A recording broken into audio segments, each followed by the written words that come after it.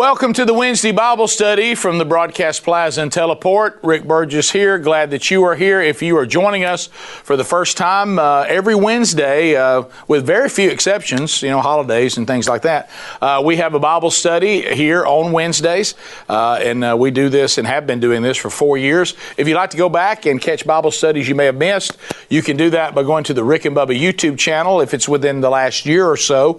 If it's further back than that, you can go all the way back about 3.5 years at burgessministries.com by just clicking on listen.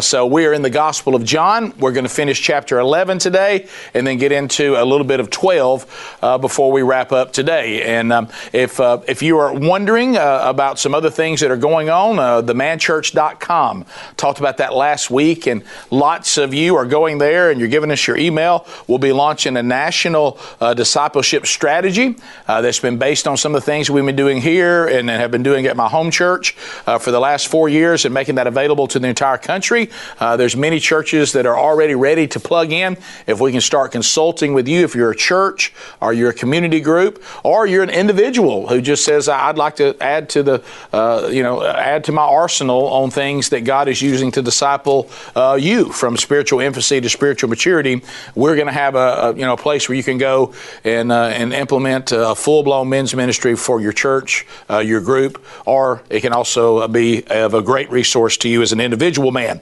because you cannot disciple a man by treating him like he's a woman or a child. So this is designed for men by men. Themanchurch.com. It'll go live on March 2nd, but you can go ahead and subscribe, watch the trailer, and then start getting information from us as we make it available. Also, don't forget a couple things going on this coming weekend. If you are watching this live or you're checking it this week, this coming Sunday night in Birmingham, which is where this originates from, at my home church, Shades Mountain Baptist Church, we will be having Man Church. These are the services we do 4 times a year, just designed for men. There's no ticket required. There's no charge for that. James Merritt out of Atlanta will be coming over and challenging our men, but we also will be offering you an opportunity to plug into a Bible study. We'll offer several options, or you can certainly become part of what we do here if you're ever in the Birmingham area, or if you currently live in Birmingham, you can certainly join us. Also, for Meridian, Mississippi, the Mississippi State Evangelism Conference is this weekend. I'll be speaking at Northcrest Baptist Church Sunday night at 6, and we'll kick off that conference. Johnny Hunt will be part of that, Michael Catt, Kevin Ham, and others. You can get those details at rickandbubba.com under upcoming events. So let's open in a word of prayer, and then we'll jump into our study today. Lord Jesus, thank you. Thank you, Lord, for this opportunity. Thank you for redemption. Thank you for reconciliation. Thank you for your grace, and thank you for your mercy. Lord, I know today you'll continue to refine us as you have said, only those that do the will of your Father are those that have truly been redeemed. May we examine our lives today and prepare to walk through the things that you have inspired John to speak to us about today. May we apply those to our individual lives, and may we walk out of this room anytime we're exposed to the Word of God. May we walk out of that space never the same. In the name of Jesus we pray. Amen. Thank you for being with us, guys that are in the room. So let's go to John chapter 11. I intended to finish all of 11 last Wednesday, but the Holy Spirit was moving and we got to preaching, and so we didn't finish it. But when we left last week, we were at a very big moment, and that is when Jesus Christ is just, he'd been showing us he was the bread of life. He showed us he was the water of life. He showed us that he was the light of the world. So he's life and light and bread and water. But then last time he showed us when he raised Lazarus from the dead that he's actually life himself. He is the giver of life. And with all of us, we have the ability to be redeemed and live eternally and even have victory over eternal death. So the last thing that we heard was Lazarus in his grave clothes, and we love that great truth when Jesus looked at him and said, "Hey, go unbind him and let him go," which is the ultimate, picture of redemption. I've taken you from dead to alive, and now all that sin that bogs you down, all that flesh that bogs you down, all the stuff you once had, I've freed you from that. Take it off, you're free. And we should say hallelujah to that, shouldn't we? So now we take a turn because this miracle, remember, we're getting to the end of Jesus' earthly ministry, and he's moving to the cross, and you'll see a big step today because in verse 45, it says that many of the Jews, therefore, who had come with Mary and had seen what he did, believed in him. So let's land there first. So there were people that really just came to console Martha and Mary because of the earthly death of Lazarus, and they were there for that reason. And you remember Jesus did a lot of things that made sure that a lot of people were there to see the miracle. One of the things we talked about before, we didn't do it this last time, but we have before, is when Jesus actually asked Martha, "Where have you laid him?" as if he didn't know. You know, this was his opportunity to get everybody moving over to the tomb where they could see what happened. Well, it had a big impact on some of the Jews that had come to visit with Mary and Martha to see what he did. And it says that when they saw it, they actually believed in him. So many came and saw what happened, believed in Jesus, but now look what happened next. Because you always have this, remember, Jesus divides. He's controversial. Look, if you are committed to Jesus Christ, I promise you, he tells us in Scripture, and we shouldn't be surprised when it happens. If you just kind of believe in Jesus and don't make trouble, you may not have any trouble. But if you're a devout follower of Jesus Christ, you're going to meet opposition. Because remember that. Paul told Timothy when he's getting ready to hand his ministry off to him, he said, look, when you take over this church, when you take over my ministry, tell all who live a godly life that they will be persecuted. Not some. All who choose to live a godly life. So what's the standard we always put before ourselves? The guys that have been here before, if I look in my life and I'm not meeting any opposition from the world, then it could be that's because I don't live a godly life. The world is extremely comfortable with me because I looked and act just like they do. So we touched on that a little bit last week. So now what happens next? Look at 46. But some of them went to the Pharisees and told them what Jesus had done. Interesting. And this is the thing where you look at choices that are made. You take the same situation and put it in front of a group of human beings, and part of the group will look at Jesus and say, I'm in. The other group will see the exact same thing and say, I want nothing to do with him. Have you noticed that in your own lives? I mean, so we all experience the same thing, and some of us said, this is my day. And others say, I acknowledge everything you said, and I saw everything you saw, but I reject Jesus. I've been that man. I've been the man who encountered Jesus and said, I'm in, and I've been the man who encountered Jesus and said, I'm out. I have no excuse before the Lord. The gospel has been around me my entire life. I was blessed enough to be born into an environment that told me about Jesus all the time. I would have never been able to claim that I was an unreached people group. So a lot of my life, was spent knowing exactly what Jesus had done and just rejecting it. And so there were some people that said, I saw this, but I'm actually angry with Jesus. I think he's trouble, and I'm going to tell on him. And so they're not going to the Pharisees because they're excited and hope the Pharisees will give their life to Jesus as well. That's not it at all. So the thing that we have to take away from this is that Jesus, as we see throughout Scripture and throughout the Gospel of John, Jesus is always dividing people up. And he says he's divisive. Go read Luke 14. Make a note of that. He says that he's divisive. He said he'll divide a family up. And I'm sure that all of us can probably speak to that too. I certainly can. So anyway, we know that the Pharisees now are being told, and look at 47. So the chief priest and the Pharisees gathered the council and said, what are we to do? For this man performs many signs. So let me kind of set the scene of what's happening here, what John's talking about. So we have the chief priest, that's the religious leaders. Then we kind of have the Pharisees, which is another group. And then when they say the council, what they're saying is we're bringing in the Sanhedrin.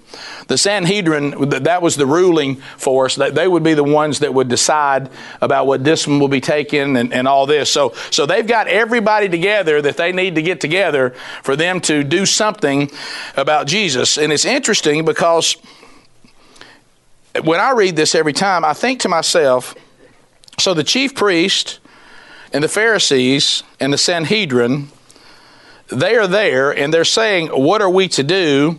For this man performs many signs. So they're acknowledging that there are a lot of signs, and they're not thinking to themselves, what can we do to find out more about him so maybe we can determine whether he is Messiah or not? They're saying that the signs Jesus are doing are troublesome to them because he may be taking away their authority. They don't see the signs as a good thing. They see this as a bad thing. And you think in your mind, if you guys know the scriptures supposedly better than anybody, and Jesus tells us them all the time, shouldn't they be the ones telling everybody else this stuff we're seeing is really confirming that this man is who we've been waiting for? But see, they knew a lot of scripture, like a lot of us maybe, or people that we know. This is also to tell us that you might know a lot of things about God and still be blind to who God is. Just because you know a lot about God, I've told you this, and I had to put this in my own life. Satan knows a lot about God.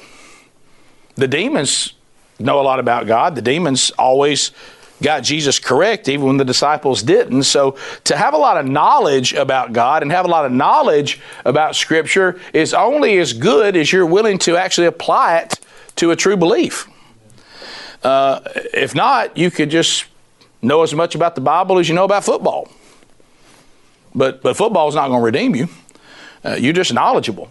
So that's not really enough, is it? It's good to be knowledgeable, but not if you don't turn that into redemption in some way. So they want to know what they're going to have to do, and they're trying to figure out what's going on.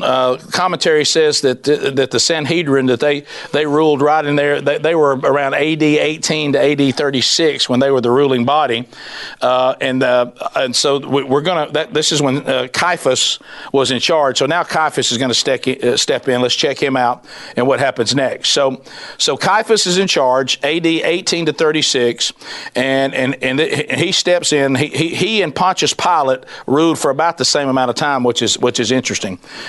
So in 48, if we let him go on like this, everyone will believe in him, and the Romans will come and take away both our place and our nation. So they're saying why they don't see these signs is a good thing. They think that we're going to lose our power. The Romans are going to take away this place for us and going to take away our nation. So now Caiaphas steps in, and what's cool, and I didn't know this, that he and Pontius Pilate were also, when it's finally over for Caiaphas, he and Pontius Pilate, when I was doing some studying, that they're both removed at the same time.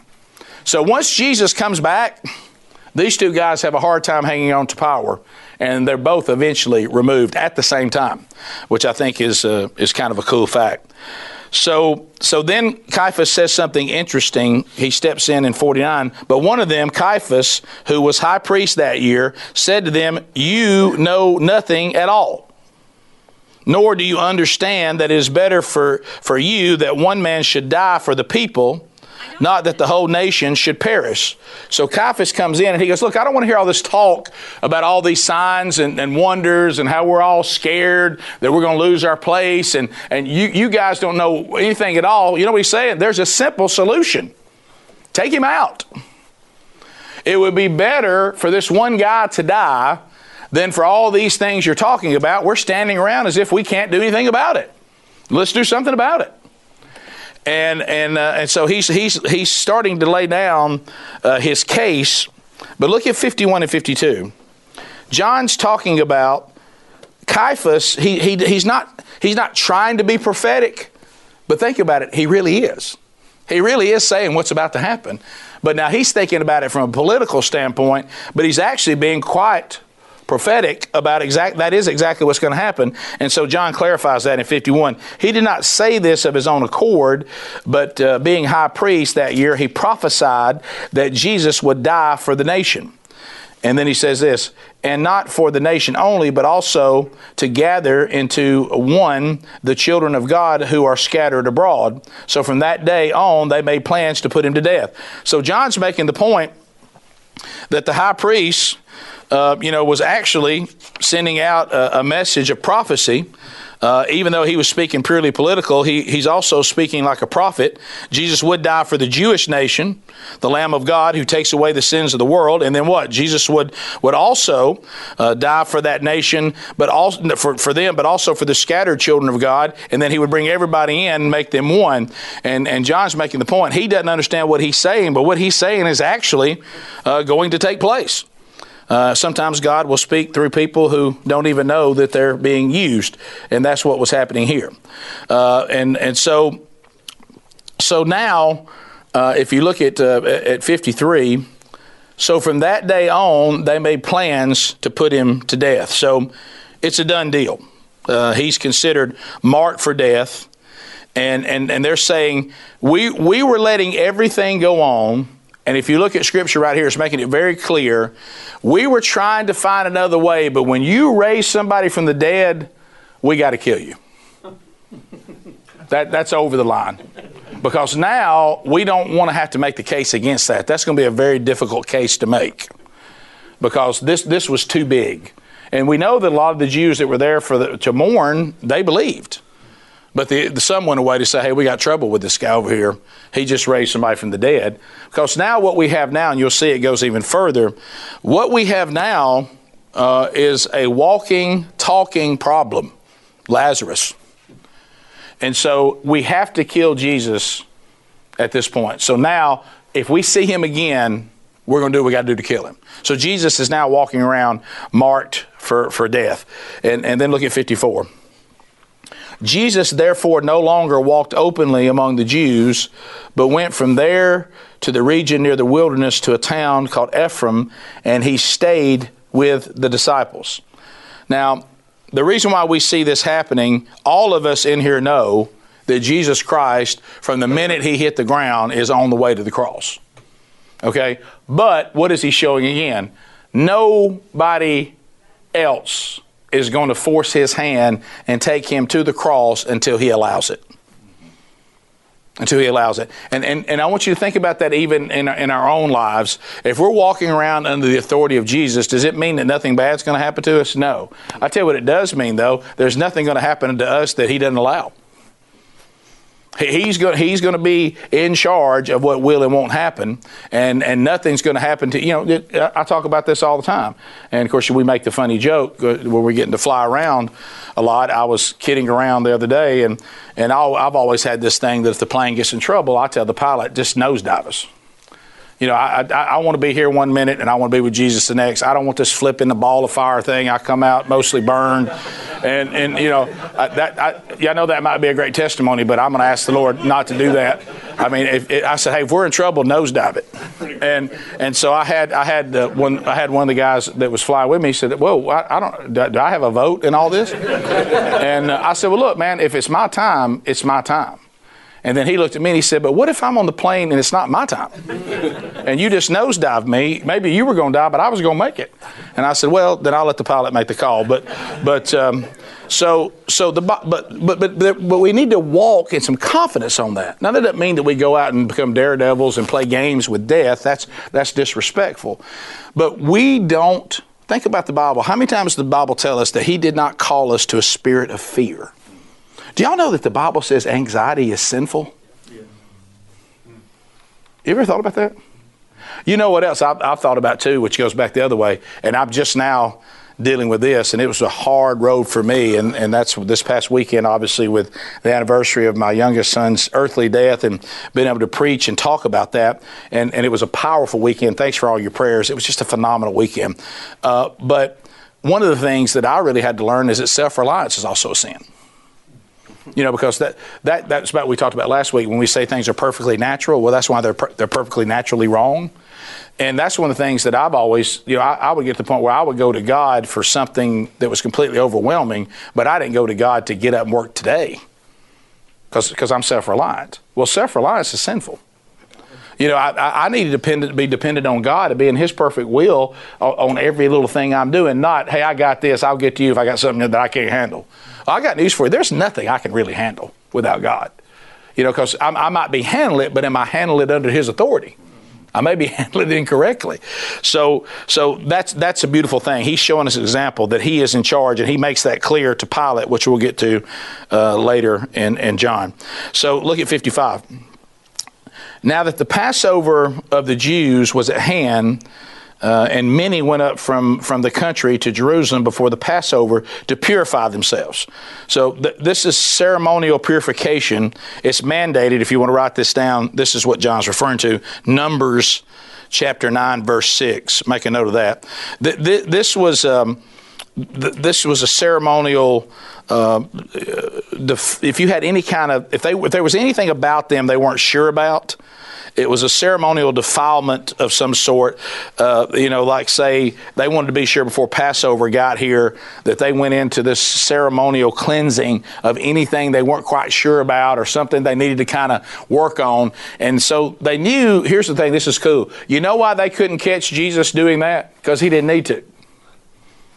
So if we're going to do a stakeout, I tell you where you're not going to do a stakeout to catch Jesus at some ceremonial purification ceremony, because he doesn't need it.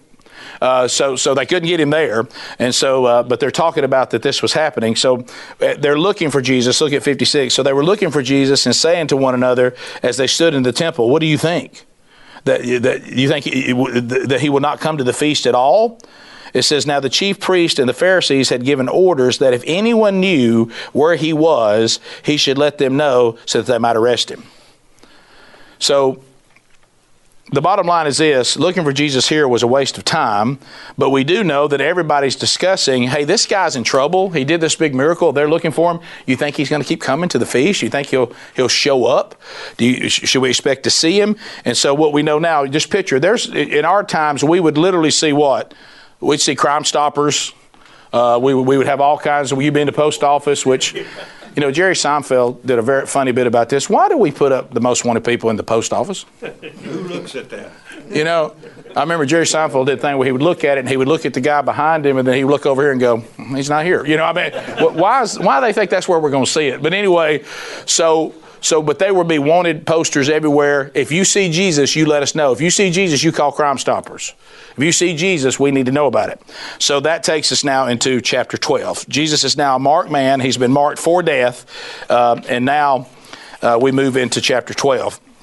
Now, if you have your Bible or something, your Bible on it, the first part's just kind of setting up what day of the week it is. It says 6 days before the Passover, Jesus therefore came to Bethany where Lazarus was, whom Jesus had raised from the dead. Now, this is a big meeting. Now, we're just sitting around having dinner with Lazarus as if it's no big deal. He's been dead. He's back. And so now Jesus is going to visit them again. If you get into think about how they considered the Sabbath, and it's really a lot of things. If I told you about it, it would sound like I guess I'm really sharp or whatever, but it has nothing to do with what we're about to talk about today. All John is letting you know is it was 6 days before the Passover, and most of the scholars, looking at the way they kept the timeline and the way they operated on the Sabbath, that this was probably sometime on a Saturday. And that when we get to the dinner, we're probably getting into Saturday night as the Sabbath is kind of ending. So they gave a dinner for him there. I mean, let's face it. We give dinners for a lot of reasons. You raised me from the dead, and we got to bring you over and do something. We got to have some kind of dinner to celebrate what has just taken place. So they did, and Jesus shows up for this. So Martha, no one's surprised here if you know their personalities, is serving. Lazarus was the one reclining with him at the table, and so they've got everybody, and they're saying, I didn't know this because I'm from the South. To me, do y'all call it dinner or supper? We call it supper. I mean, where I grew up, you had breakfast, you had lunch, and you had supper. They said that the Greek word being used here for dinner, in that culture, dinner could have been any time of the day. All that really signifies is it's a meal. Sometimes during the day, it doesn't signify any time of day, but they think this was at night. So Mary took a pound of expensive ointment and made from pure nard, and anointed the feet of Jesus and wiped his feet with her hair. The house was filled with the fragrance of the perfume. All right, so first of all, as you probably know, throughout the Gospels, there are different accounts of a similar scene. Now, John has given us some details that are a little bit different from what Matthew and Mark are talking about. Now, I will tell you this. Most scholars take Luke's discussion of the woman of ill repute and her crying on his feet and washing his feet with her hair, that's a different woman and a different story. Because it doesn't say anything about nard. It doesn't say anything about what goes on with him being anointed at that, and there's some discussion about that. But because the details they don't line up with John. And there's no indication that Mary was a woman of ill repute or had a bad reputation. So they're like, Luke's not giving us his version of the same story. He's got a different woman.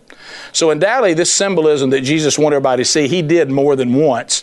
Now there's some things that are not exactly the same with Matthew and Mark's account of what many think is the same thing, because they talk about nard but they give you some different details. So it's not important. What we can tell you pretty much, most agree the Luke account is a different woman, and Matthew and Mark and John may all be talking about the same event. One says it's in the house of Simon the leper. Some people say, is that an indication that Mary and Martha, that's their father? Because there's some details there that John doesn't share. And keep in mind, John's already told us that Mary did this in chapter 11. Keep in mind, when studying the Bible, they're not attempting to be chronological at all. All they're trying to do is say, let me tell you all the things that happened. So when John's telling everybody about this, all these events have already happened. So really, if you were in the room and he goes to 11, he says, now Mary, and that's the one that put the expensive perfume on Jesus. Well, in the Bible, we hadn't heard about that yet, but everybody that was hearing that story from John and documented, they knew that because this has all already happened. So don't get caught up in the chronological, because that's not the intent. If you want to study, there is a Bible available now. They've done a lot of work, and we have one at the house. It's pretty interesting, and it takes the Bible and does it chronologically. And the reason why I kind of like that is when you get to the New Testament, every account of the same event is listed at the same time. Because it says, when this happened, here's what all the Gospels said about it. When this happened, this is what all the Gospels said about it. So it's really a cool way to study the Bible. But right now, we're not in a chronological Bible. So we have this scene set up. So let's talk about what she's pouring out here. Now, they think it's somewhere around 11 ounces or so of this nard. Now, nard came from the root of the nard plant. This was a perfume that came from India. And of course, the symbolism, you have to picture that the way they ate, they reclined, they sat and they kicked their feet out and they reclined around the table. So here's Lazarus and here's Jesus, which I can't imagine that conversation. And they're lounging around the table. Hey, I want to thank you for raising me from the dead, and kind of hard hopping out there with the grave clothes on. But there was you wouldn't believe the things we were talking about. And I kept hearing you call me out and all this. So they're having a discussion. So picture Jesus' feet are extended out away from him as they're sitting at the table. And so the symbolism here is that Mary, as she's taking this nard, and she's taking this expensive ointment, and she's anointing the feet of Jesus.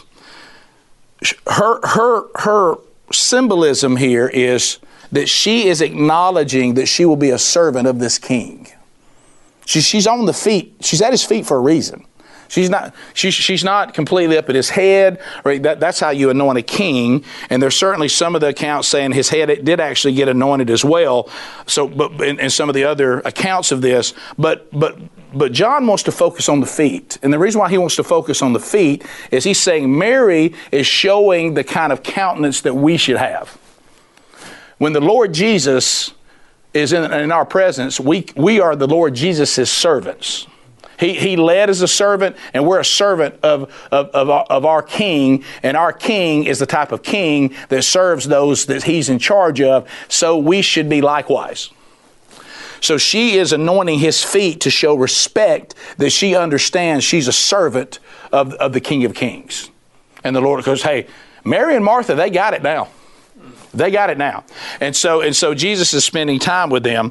And so the other part is that the servant attitude toward Jesus and the fact that the smell filling the house symbolizes their love for Jesus regardless of the cost. And that this gesture far exceeds the event itself.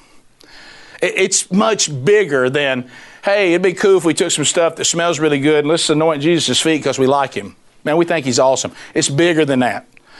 This is a big, big scene, and there's all kinds of symbolism in here. The servant's attitude, our devotion, and our love for you. And our love for you, Jesus, extends out and away, and it's far-reaching. It fills the whole house. Picture that scene. Can you imagine what it smelled like? Can you almost smell it? That whole house just fills with the aroma of what? Adoration and love for Jesus.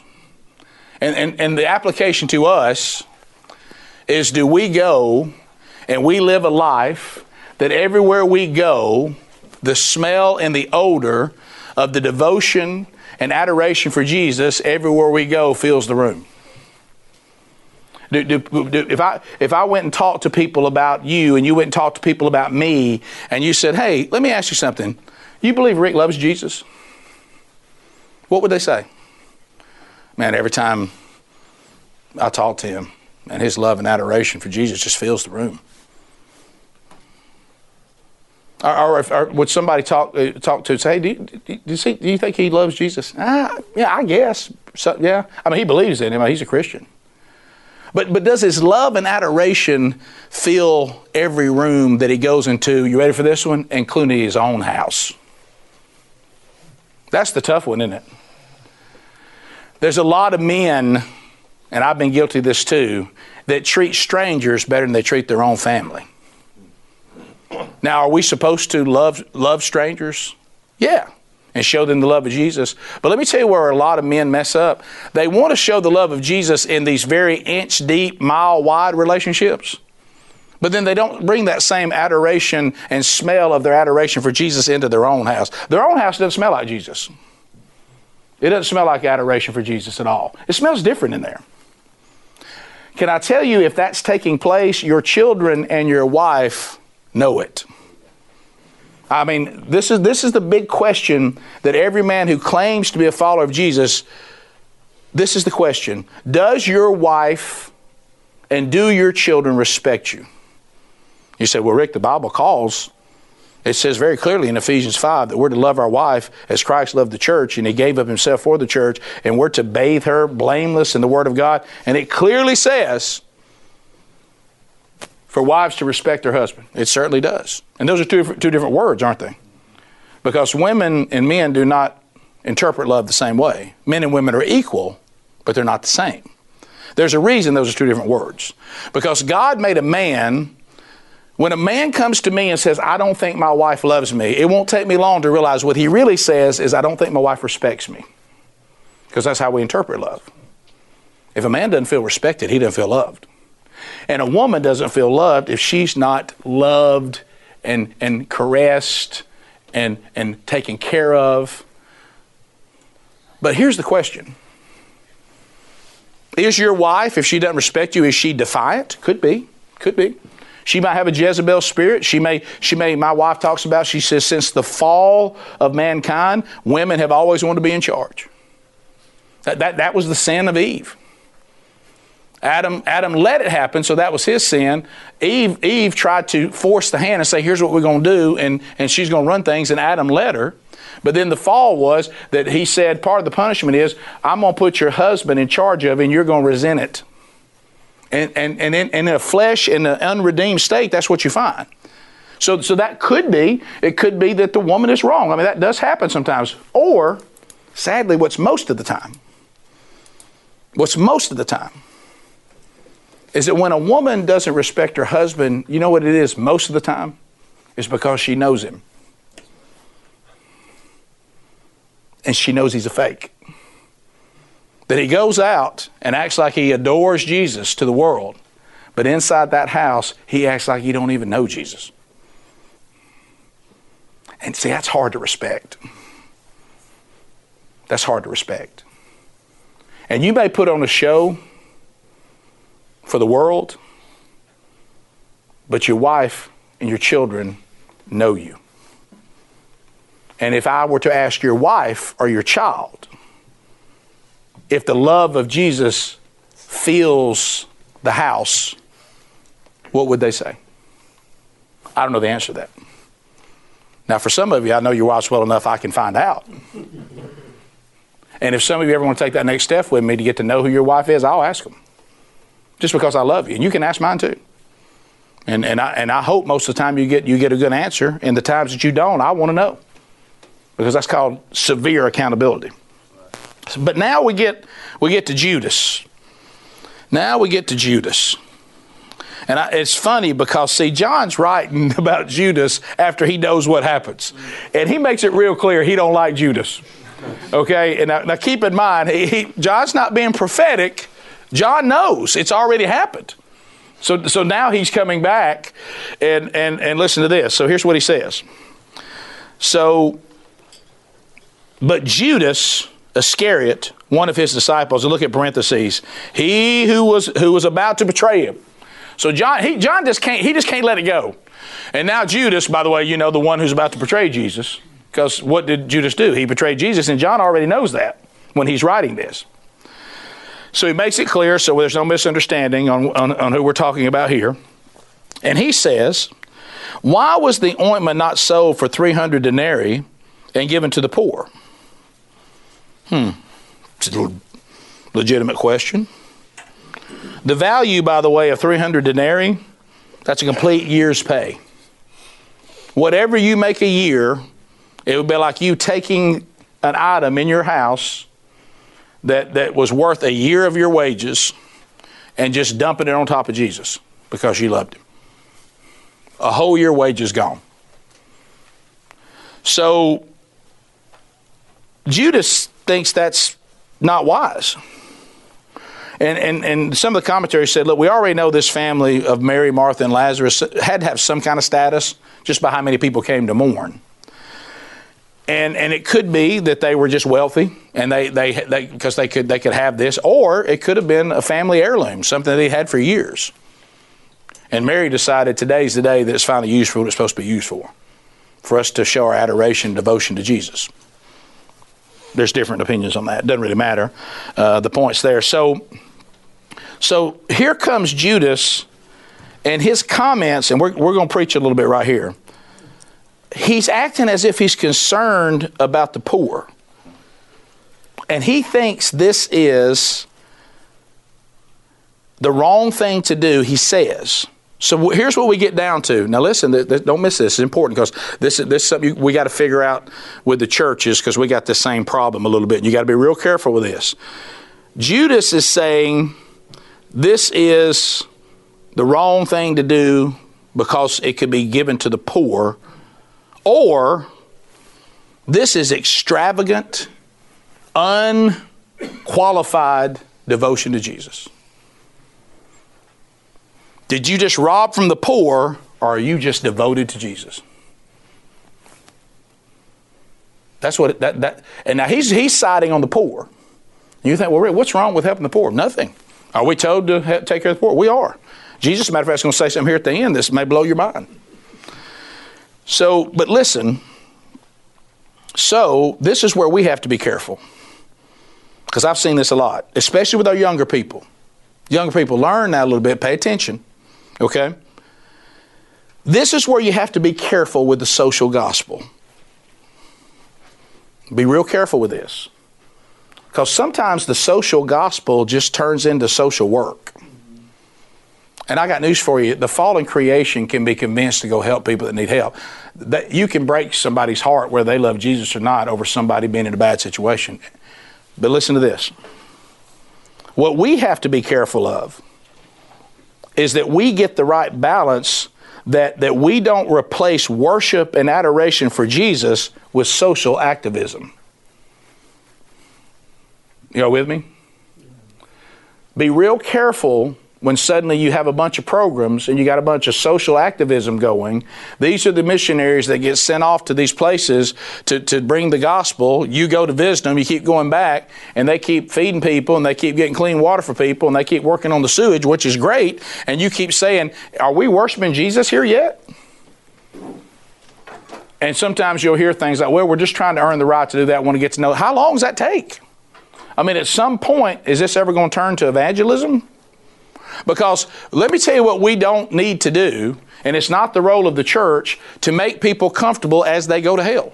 That's right. That's not the role. Hey, you know what? When I went to hell, my stomach was full and I had clean water. And how about this? I wasn't sleeping in human waste. Now I'm in hell, but at least before I went to hell, I was more comfortable. That's not our role. Now, are we supposed to help people? Yes. But how do we ultimately help people? We point them to Jesus. Be careful of the social gospel. Be sure it doesn't turn into social activism, because the world's got that covered. And are we supposed to help people? Yes. Why? To get a chance to share Jesus with them. If we leave the Jesus part out, I got news for you, it's meaningless. It's meaningless. And see, that's what Judas is showing us an example. If that's your mindset is the mindset of Judas. But if your mindset is the adoration and the worship of Jesus Christ, then your mindset's a lot like Mary's. And I got news for you. Jesus is about to clear which one was right. And it wasn't Judas. And it wasn't. Don't hear the wrong thing here. I don't say abandon our responsibilities. I'm saying get our responsibility right. Get it right under the authority of Christ. So, here comes Judas, and he's really preaching. I got another thing to say about Judas too. So John tells us why Judas said it. Because see why? John already knows. See, John's coming back giving us history now. He's not wondering. He knows what happened. So he comes back and said, he said this, talking about Judas, not because he cared about the poor. So John said, I know this guy. I figured him out. He didn't do this. Now, at the time, I didn't know it. But he didn't say this because he cared about the poor. He said it because he was a thief, and having charge of the money bag, he used it to help himself to what was put in it. So undoubtedly, they figured out after time, Judas is stealing from us. So now we know what Judas really said. We need to help the poor. You know what Judas said? 300 denarii? I get that in this bag. I'll pull some of that out for myself. So he really didn't care about the poor, did he? Sounded good. Probably made a good commercial. Maybe a lot of people cry. But he wasn't nothing but a thief. And John knows this. Now here comes the conviction. Here's what you got to look out for. Remember when Jesus says, man, all kinds of people claim they're devoted to me. But how do you know who really is? Only those who are doing the will of my Father. If you love me, obey my commands. But here's what's scary. Judas was such a fake and so good at it, they put him in charge of the money. Have you ever thought about that? Judas didn't just get to hang around. But we see this at churches all the time, don't we? When we don't do a good job of discerning and we give people a whole lot of responsibility, and all they were fake. Judas was so believable in his devotion to Jesus that he was given charge of the money. Now see, John, love you, John. It's easy now for you to come back and say he was a thief and he didn't mean it, but y'all didn't catch it then. He had y'all fooled. So here's the question we got to ask. Who's got us fooled right now? Or do you have me fooled? Are you a scam? Because remember what we always say. It's not what you profess that tells me what you believe. Everybody can profess one thing and do another. Judas is doing it right here. But you know what's impossible? For you to live something other than what you believe. So what you actually do is actually the truth of your devotion or not to Jesus. Or are you just trying to make up something about the poor so you can steal from the ministry? They said, I looked at some of the other, some of the others say that he had, that he kept the money bag. And then if you go back and look at some of the English Standard is a later, it's a little more literal. I found the best English word to go with the best Greek word or the Hebrew word. But in some of the other translations of English, they use he kept the money bag. And they said, but the word in Greek really says he lifted. You know how you say shoplifter? He was lifting from the money bag, meaning he was pulling some off to himself. Undoubtedly, at some point they find this out. But really, if you look at what we know about him ourselves, how did they get him to give up Jesus? Money. So why couldn't they just give him to give up Jesus? Because, remember people say all the time, well, Judas just was really trying to get Jesus. He was trying to force Jesus' hand because he was a military guy and he wanted Jesus to lead a rebellion to overthrow the Romans. Certainly a possibility, but I got news for you. If that's the case, you'd have to pay him 30 pieces of silver then. No, he did it because they said, how about 30 pieces of silver? And he said, you know what? That'll work. So he had an issue, but he was a fake. He was a fake. He's in the 12. And he's such a good fake, he's in the 12 and is given huge responsibility. And let me tell you something. This still goes on. This still goes on. So, Judas, of course, had a reputation of stealing, and he did. So now Jesus is going to respond to Mr. Judas, who's pontificating how he cannot believe that this expensive ointment has been wasted, is what he's saying. Wasted to try to somehow put it on Jesus' feet. Jesus, of course, he's probably doing this. Well, I'll tell you what, Jesus would want us to give to the poor. See, watch out for this kind of stuff. I had a lot of fun one time. Had a group of people that were headed off to see the Atlanta Braves play, and they stopped by, and Bubba and I were having fun. We used to do this thing. We would get up on the roof, and we would throw biscuits, and people would catch them, and we would throw you free breakfast. And we would broadcast in there. Well, some of the biscuits would bounce around, and some would. This woman, she wore us out. How dare y'all throw this food? You claim to be Christians, and you're throwing this food while so many people need food. So Bubba and I said, well, where are y'all headed? I said, to the Atlanta Braves game. How much are those tickets? Why don't you just take that money and give it to the poor? Why do you have Braves tickets? How can you go to the Braves game when people need your money?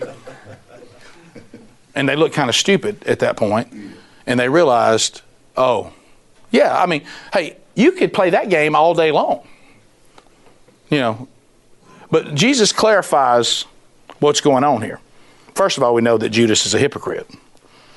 So Jesus says clearly, leave her alone. Hey, back off her. To Judas. Of course, Jesus knows the whole Judas deal as well. And unlike John, he knew it before it happened. Okay? Leave her alone so that she may keep it, underline that, for the day of my burial. And look at 8. I love when Jesus has those moments where he gets a little controversial, especially when the people start the social gospel stuff. For the poor you always have with you, but you do not always have me. So there's always going to be poor people. That's right. Until I redeem this place, you always going to have poor people. Now let me be clear. He's not saying don't care about the poor. What he's saying is, hey, what we do for the poor, and this time would have been they always pulled out alms and gave it to the poor. Y'all keep that going. What's happening here today to have anything to do with that? The poor are always going to be. As a matter of fact, if you took every bit of this, somehow you'd run out of it and you still have poor people. Keep taking care of the poor. That's not what this is about. But what this woman didn't do is take anything away from the poor. Because you know what she's done? She has prepared me for the burial that is actually going to solve everybody's real problem, including the poor, and that's redemption. Hey, I got news for you. If the world deems you to be poor, but you got Jesus, you're not poor. And if you're as wealthy and have anything you want, buy anything you want, eat till your gut is full, and as the Bible said, like I used to do, make your belly your God. But you don't have Jesus, you got nothing. And neither one of those, by the way, is an indicator of devotion to Jesus. Some of the greediest people that I've ever met are poor. They always down there ready for that lottery, but they're going to find a way to get a lottery ticket because you know what they're obsessed with? Wealth. And I know some people have a lot, and all they do is give, and they have it in the proper place, and they're as devoted to Jesus as any human being I ever knew. So it's not an indicator one way or the other. But what he's saying is there's people that y'all need to continue to take care of, but what just happened here doesn't have anything to do with that. Now, here, let's unpack this a little bit, and then we'll get ready to close today. So he's certainly not saying don't help the poor. But what he's saying is leave her alone, and on this thing when he says so that she may keep it. What does it mean? Leave her alone so that she may keep it. Keep what? I mean, she just dumped it all out. She's not keeping it. Well, if you look at what's being said here, again, this is where Greek and English, we got a little bit of issue, and the English Standard Version is doing the best that it can do with it. What he's saying is leave her alone that she may receive the proper credit for what she just did. This has been credited to her, and she's going to always have it.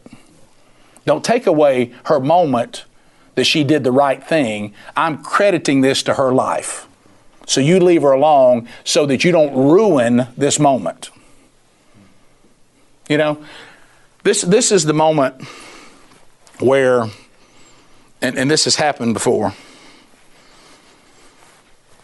I was invited to come and speak, and this could happen with anybody, but I've seen this happen in every place. I was invited to come speak to a group of business leaders in Jackson, Mississippi one time. And most of these guys were lost.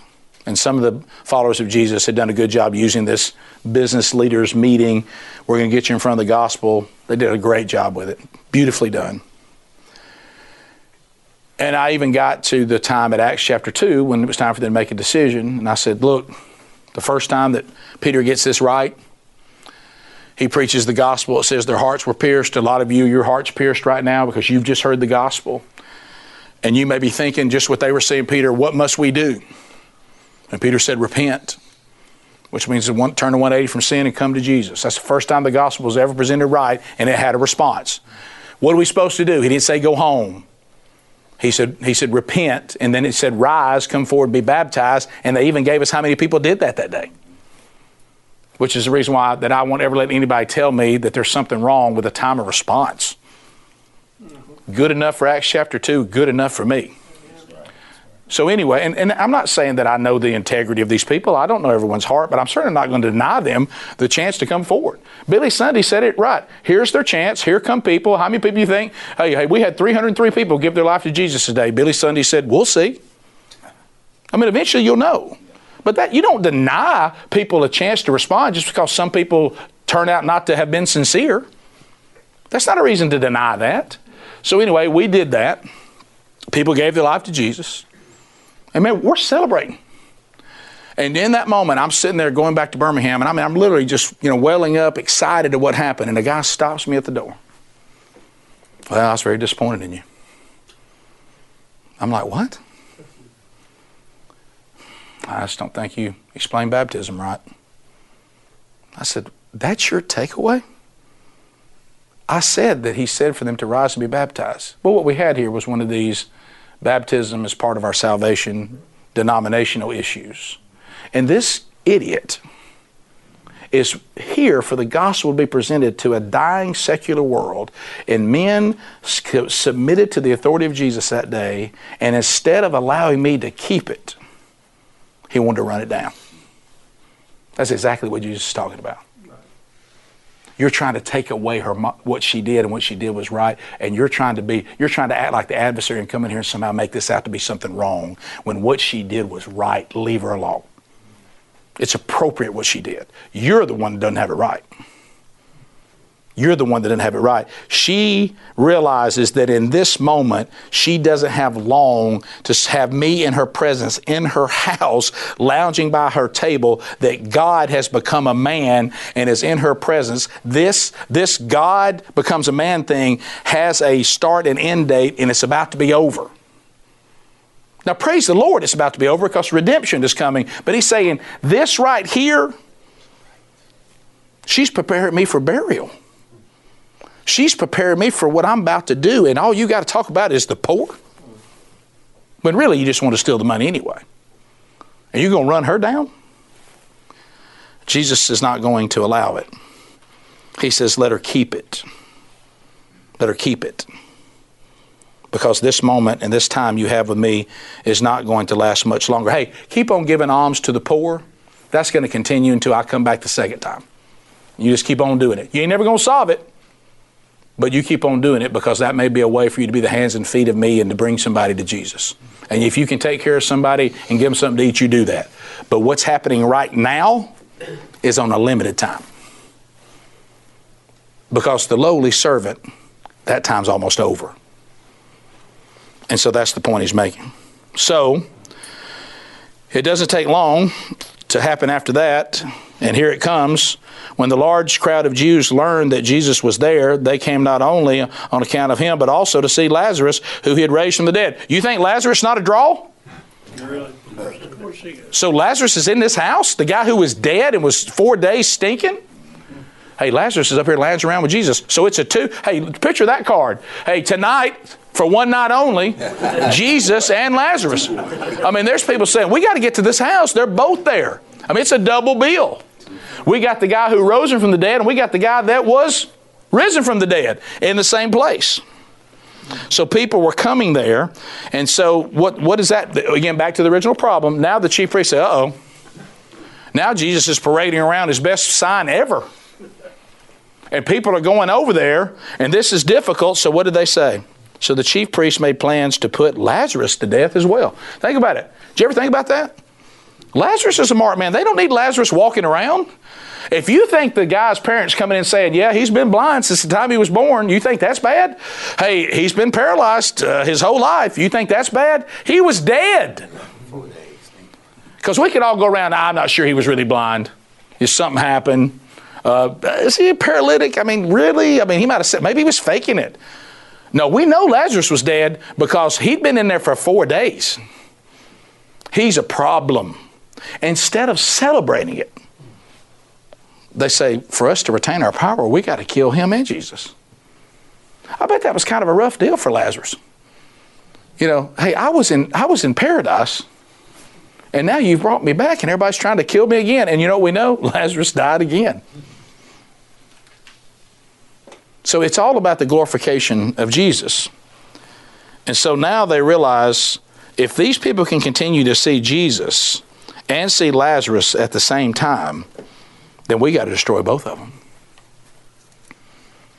How would you like to know that people considered you to be so problematic that you would be worthy of killing? If killing you and stopping your testimony for Jesus could keep people from knowing Jesus. Is anybody in this room, anybody watching this, anybody listening, any of us worthy to be killed? Or whether we live or die, ain't gonna have much impact on anybody coming to Jesus anyway. I mean, if they came in and they said, all right, we're the enemies of Jesus, we're the enemies of the gospel. You know, they got this Wednesday Bible study going on. Yeah. And they said, we can't kill them all, so give me the list of the ones that we have to kill. Would you be on that list? Well, I hope I am. I'm going to work to be on that list. Or letting you live, no harm there. Matter of fact, he confuses more people than he brings to Jesus. He turns them away from him. Somebody said, we're going to kill that one. No, he's fine. Kill the one next to him. Matter of fact, leave him out there. He works more for us than he does for Jesus. Why? Terribly inconsistent. Confusing even. Can't be trusted. Can you be trusted with the gospel? Can you be trusted to your love and adoration filling every room that you walk into? Let's pray. Lord, thank you for today. Thank you for this vision and thank you for the conviction of it. Thank you, Lord, for allowing us to continue to be shown so much mercy by you. But may we always stick to what the Apostle Paul said in 1 Corinthians 15, 9 and 10, that the grace you've shown us, may you never think it's in vain. May we be worthy to be wiped out because of our devotion to you. I pray, Lord, that you protect us. I pray, Lord, that you keep us at perfect peace.